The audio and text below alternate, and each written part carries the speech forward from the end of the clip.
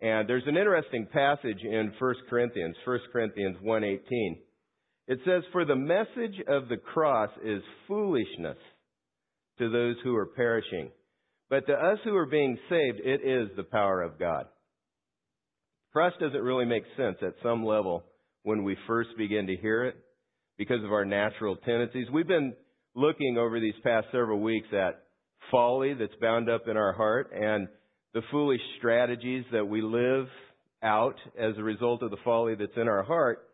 And the core of the foolishness in us, the foolish strategies, is that we're living life without God. We're choosing to live life independent of Him. And actually what we're doing is we're leaving Him out of our strategy. The foolish strategies are really a representation of the way that people go out after life, trying to get their way, trying to reach their goals without Him being included. And so Jesus came intentionally to die on the cross, which makes no sense at some level because of our hearts. He came to deal with the foolishness on the cross. Another word for the foolishness in the Scripture is sin. It means that we have rebelled against God. We've gone our own way. We've left Him out of our plans, left Him out of our strategies. We've tried to do life without Him. He paid the price for our foolishness on the cross. You heard in the testimony, I didn't need to punish myself anymore. You don't need to do that. Jesus took the punishment on Himself on the cross. That seems foolish to our native way of thinking and our native way of living. It doesn't make a lot of sense. Because going about getting what we want the way that we naturally do makes more sense to us. These native tendencies are familiar to us. And really, though, what we've been looking at over the last several weeks is that as we live out these foolish strategies, the folly actually works against enduring success and happiness. That's what we really are going after. We're going after our success and our happiness. As we set goals, we're choosing goals and we're choosing to go after these goals. And what we're thinking is, when we get there, when we achieve these goals, no matter how we achieve them, then we're going to find that's going to be real success. That's going to be success and happiness and satisfaction and all of that. But folly, it turns out, really works against enduring success and happiness because when you get there, things are sort of like a mirage. They go poof, look like a lake, look like a refreshing river of water. But when you get to these things and you gain success and happiness, or you gain the things that you think are going to bring success and happiness, poof, it disappears. Because sometimes it's because of the way, the road you took to get there, the path you took to get there. You ran over everybody important to you, and it's a shallow, hollow victory that you have. But this makes sense to us, this strategy, at a level that resonates in our heart. Look at Proverbs 9:13 through 18. This is an interesting passage. It says the woman folly is loud. Folly is personified here as a woman. And we're going to look at a passage in a little bit that personifies wisdom as well. Wisdom is a woman as well. But the woman folly is loud. It's loud because it flows these strategies, Halela and Eveleth and Halela and Ra. They make sense to us because they're embedded in our hearts, the Scripture says, and these strategies flow out of those things. And so folly is loud because it resonates in the world. This is the world's way of doing things. I mean, just watch some sporting events. Self-exaltation, Halela runs rampant. Hey man, I am bad. I am the baddest. And it makes sense to us to hear guys just brag about how they just put the other guy down and how they're gonna put him down. It's rampant in our world. So this woman folly is loud, and that makes sense at some level to us because it resonates in our heart. The media draws us in this direction. Our culture pulls us. It's like a river that's pulling us in the direction. So the woman folly is loud. She is undisciplined and without knowledge. She sits at the door of her house on a seat at the highest point of the city. In other words, she's got a megaphone loud enough for everybody to hear. Everybody is paying attention to her. She's calling out to those who pass by, who go straight on their way, "Let all who are simple come in here." She says to those who lack judgment, "Stolen water is sweet, food eaten in secret is delicious." But little do they know that the dead are there, that her guests are in the depths of the grave. It's interesting as you operate out of folly and develop these foolish strategies, things die. Things shrivel and die. You run into dead ends. You hit dead ends in relationships. Divorces flow out of these things. Roommates don't get along. They have to find a new place to live because of the folly and the foolishness. Co-workers really don't enjoy getting up in the morning and going to work because that fool's going to be there. That fool tends to be everybody else. You lose your job because of your foolishness sometimes. Taking life the easy way or even the reactive way. You react, you blow up, and boom, in an instant, it's gone. You lose your job. Your personal goals are thwarted. And the things that you start out wanting and aiming for fade into the background because you just realize, well, I can't get past some things about myself. Why even try? I'm just going to just settle for whatever life brings. Just going to go with it. In contrast to folly, wisdom is the key to enduring success and happiness. You find this in Proverbs 3:13 through 18. It says, "Blessed is the man who finds wisdom, the man who gains understanding." You know what? We want our way enveloped because we think it's going to make us happy. We think it's going to bring blessing. We're trying to create our own blessed state by doing the things that we want. That means blessing. Blessing means that things are well with us. Things are good with us. Life is good. And it turns out that blessing flows out of wisdom, not our folly, not our own strategies. It says, "Blessed is the man who finds wisdom, the man who gains understanding." Here she is personified again. "For she is more profitable than silver and yields better returns than gold. She is more precious than rubies. Nothing you desire can compare with her." So there's a priority to wisdom over silver, gold, and rubies. We want those because we think those are the signs of success. You can walk around with a big rock on your finger, the bling bling. Then, hey, that's a sign of success. That's what you want. They bring happiness. Long life, this is wisdom again. Long life is in her right hand. In her left hand are riches and honor. There's a part of us that really wants to be significant in life. Significance is a legitimate desire. Hallelujah, self-praise, where we're putting ourselves above everybody else and in an arrogant, haughty way looking down on people, that's wrong. But there's a desire in us to be significant, to be honored, to be respected, to be doing something in the world that makes a difference. That's a legitimate desire. But receiving that, the satisfaction that comes out of that flows out of wisdom, not folly. It's not something you climb on other people to get. It's something that it comes as you handle your life in a way that brings honor to God and blessing to the people around you. Then you're truly respected. And you find significance in that.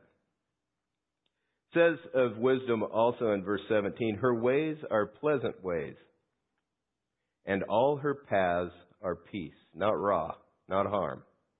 That other folly. She is a tree to life. She is a tree of life to those who embrace her. Those who lay hold of her will be blessed. Wow, what a valuable thing. We're going to start a series. That's what the Amazing Journey is all about. We're going to talk about wisdom, the first steps. We're going to talk about the first step today into the realm of wisdom, and then we're going to talk a little bit about how to go down the path of wisdom and grow in it. as on the 22nd.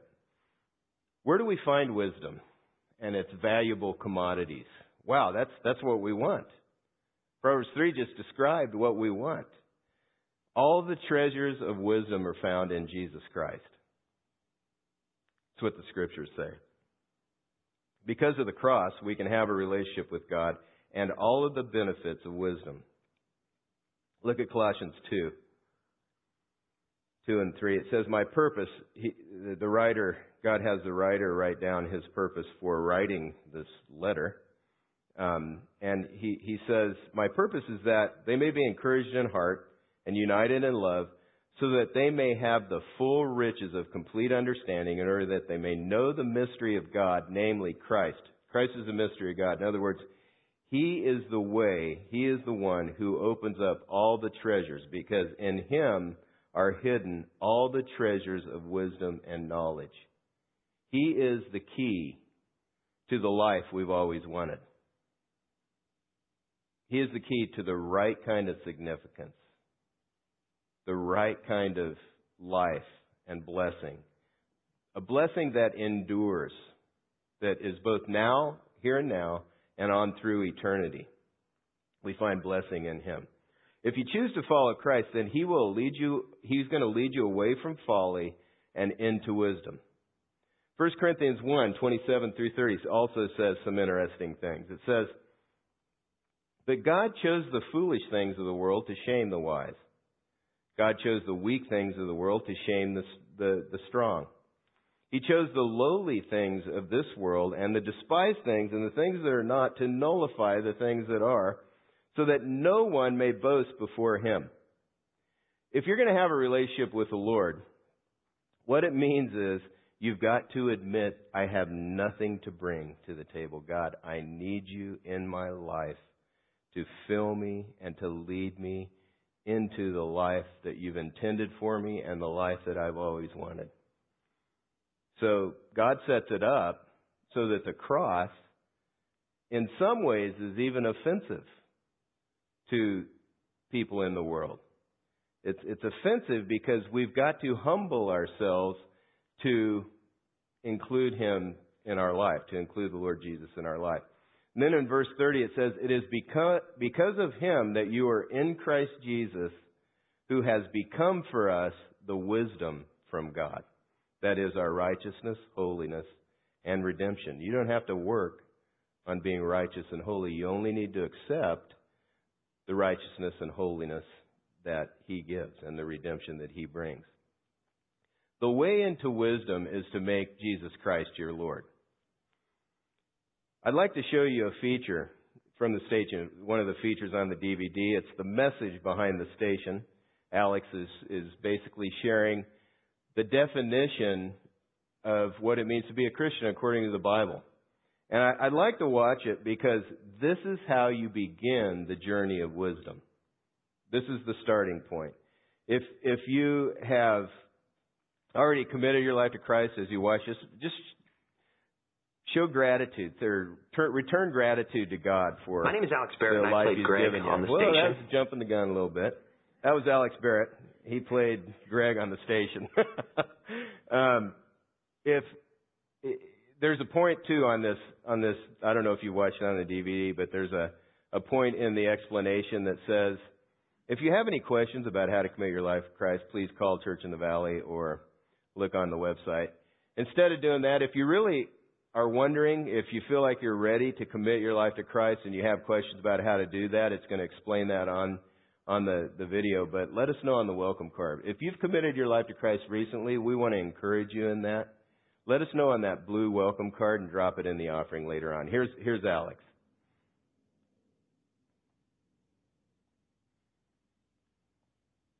If you're like me, you may have noticed some characteristics of these characters and thought to yourself, well, deep down, I can identify myself with that person.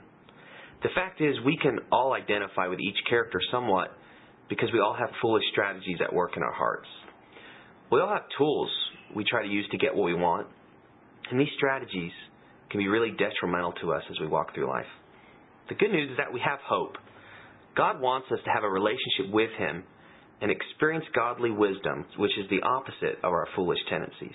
What a relief The Bible tells us that the beginning step on the path of wisdom is to have the fear of the Lord. The fear of the Lord does not mean we are scared of approaching God, but it means that we begin to have a relationship with Him and allow Him to start calling the shots in our life. This is where the journey of being a Christian begins. I would like to share with you the Bible's definition of a Christian because so many of us have a different notion of what the word Christian even means. The Bible is specific in explaining what it means to have a relationship with God.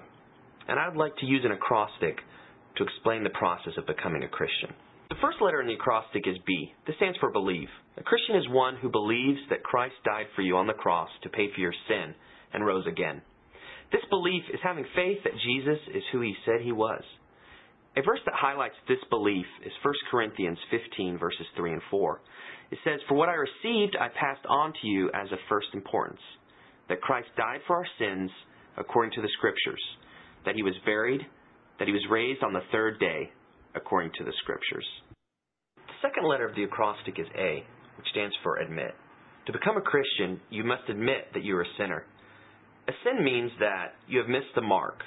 All of us can relate to the fact that we have sinned at one point or another. A verse that highlights this fact, that we are all sinners, is Romans 3:23. And it says, "For all have sinned and fall short of the glory of God." The third letter of the acrostic is another A, which stands for agree. To become a Christian, you must agree to turn from your sin and turn to God. This agreement is referred to in the Bible as repentance. Repentance is literally like making a U-turn or changing roads. It does not mean that I must never do anything wrong again. It really means that I was going my own way and I decided to turn and go God's way as a general pattern of my life. When I change roads, I'm asking the question, who leads my life? Is it me or is it God? A verse in the Bible that shows this process is Acts 20:21. And it says, "I've declared to both Jews and Greeks that they must turn to God in repentance and have faith in our Lord Jesus." The next letter of the acrostic is another A, and that stands for acknowledge. To become a Christian, you must acknowledge that Jesus Christ is God, and you must agree to make Christ the boss of your life. This acknowledgement means that we must realize that God needs to call the shots in our lives. It is kind of like allowing God in the driver's seat of your life. Romans 10:9 is what shows us what this process looks like. And it says that if you confess with your mouth Jesus is Lord and believe in your heart that God raised Him from the dead, you will be saved. The last letter of the acrostic is another A, which stands for accept. To become a Christian, you must accept God's free gift of eternal life that He is offering. If I want to give you a gift and hold it out, the gift is not yours until you reach out and accept it. This is how it is with God's free gift of eternal life. He is freely giving it to us and we must accept it. Ephesians 2:8 and 9 is a passage that explains this acceptance. "For it is by grace that you have been saved, through faith, and this not from yourselves, it is the gift of God, not by works, so that no one can boast." This is the Bible's definition of a Christian, and this is the way that you can begin a relationship with God. When God becomes the boss of your life, you really do start to experience life in a different way. You will still have problems, and you'll still have to deal with your foolish strategies. But when you enter in a relationship with God, you will get help, and you'll begin taking steps onto the path of wisdom. If you have any questions that you need answered before you can commit your life to Christ, please don't hesitate to contact us. You can call us at 909-860-1672. Or you can email us at info@churchinthevalley.com. If you are ready to commit your life to Christ and become a Christian, you can turn this acrostic into a prayer. Pray something like this: Lord Jesus, I believe that you died on the cross for my sin and rose again. I admit that I'm a sinner. I agree to turn from my sin and turn to God. I acknowledge that you are God, Lord Jesus, and I agree to make you the boss of my life. I accept the free gift of eternal life, and I thank you for this gift. Amen. When you decide to commit your life to Christ, He becomes your Lord. Boss is another way of saying that. I don't know if you've had several bad bosses in your life. That word boss may stir you. But He's a very good boss, and He leads you into a good life if you'll follow Him. But anyway, there's a circle I have on the screen. Your life is made up of many different areas. Your family, your time, your money, your work, recreation, marriage or dating, toward marriage, whatever, school, or anything else in your life. What it means to commit your life to Christ is that you give Him the place in the center of your life, and then He begins to call the shots in the way that you handle your time, your money, your recreation, the way you relate to your family, the way you do your work, what you do with your life, anything else in your life. He calls the shots in every area of your life. That is the first step into wisdom, the Scripture says. He is the wisdom from God. Proverbs 9:10 says, "The fear of the Lord is the beginning of wisdom." This is a description of the fear of the Lord. It means that as you live your life, you're realizing God is watching, and you're taking Him seriously. You're trying to do life the way that He wants you to do it. He made us. He designed life to work a certain way, and we're setting out to do life His way from now on. If Jesus is going to come into your life, He's going to be the Lord of your life. And He accepts you just like you are. You don't need to clean up your life to become a Christian. But after you commit your life to Christ, He is going to help you begin to make changes in all of these areas, changes that will bring His blessing into your own life and to the life of those around you, that will bring enduring success and happiness as you continue to follow Him. If you're already a Christian, if you've already committed your life to Christ, growing in wisdom is just this. It's as you live life in each area, each arena of your life, you're trying to figure out what pleases God. And as you live in a way that pleases Him, you're growing in wisdom. Ecclesiastes 2 says, "To the man who pleases Him, God gives wisdom, knowledge, and happiness." Happiness turns out to be a gift. And we're going to find out how to live life in a way that brings His blessing on us in the next several weeks. Let's go to the Lord in prayer. Our Father, we thank You for the truth that we find in the Scripture and how You, dear God, want us to know what life is all about. You want us, you have revealed the mystery in the person of Jesus Christ, and You have shown us how to find the life we've always wanted, how to get what we really want in You. It's in You, Lord Jesus Christ. We thank You for the life that You lived, the way You sacrificed for us. We honor You this day for real, as they did a couple thousand years ago on that day. They laid the palms down in front of You. We thank You for the way that You have loved us. In Your name we pray, Lord Jesus. Amen.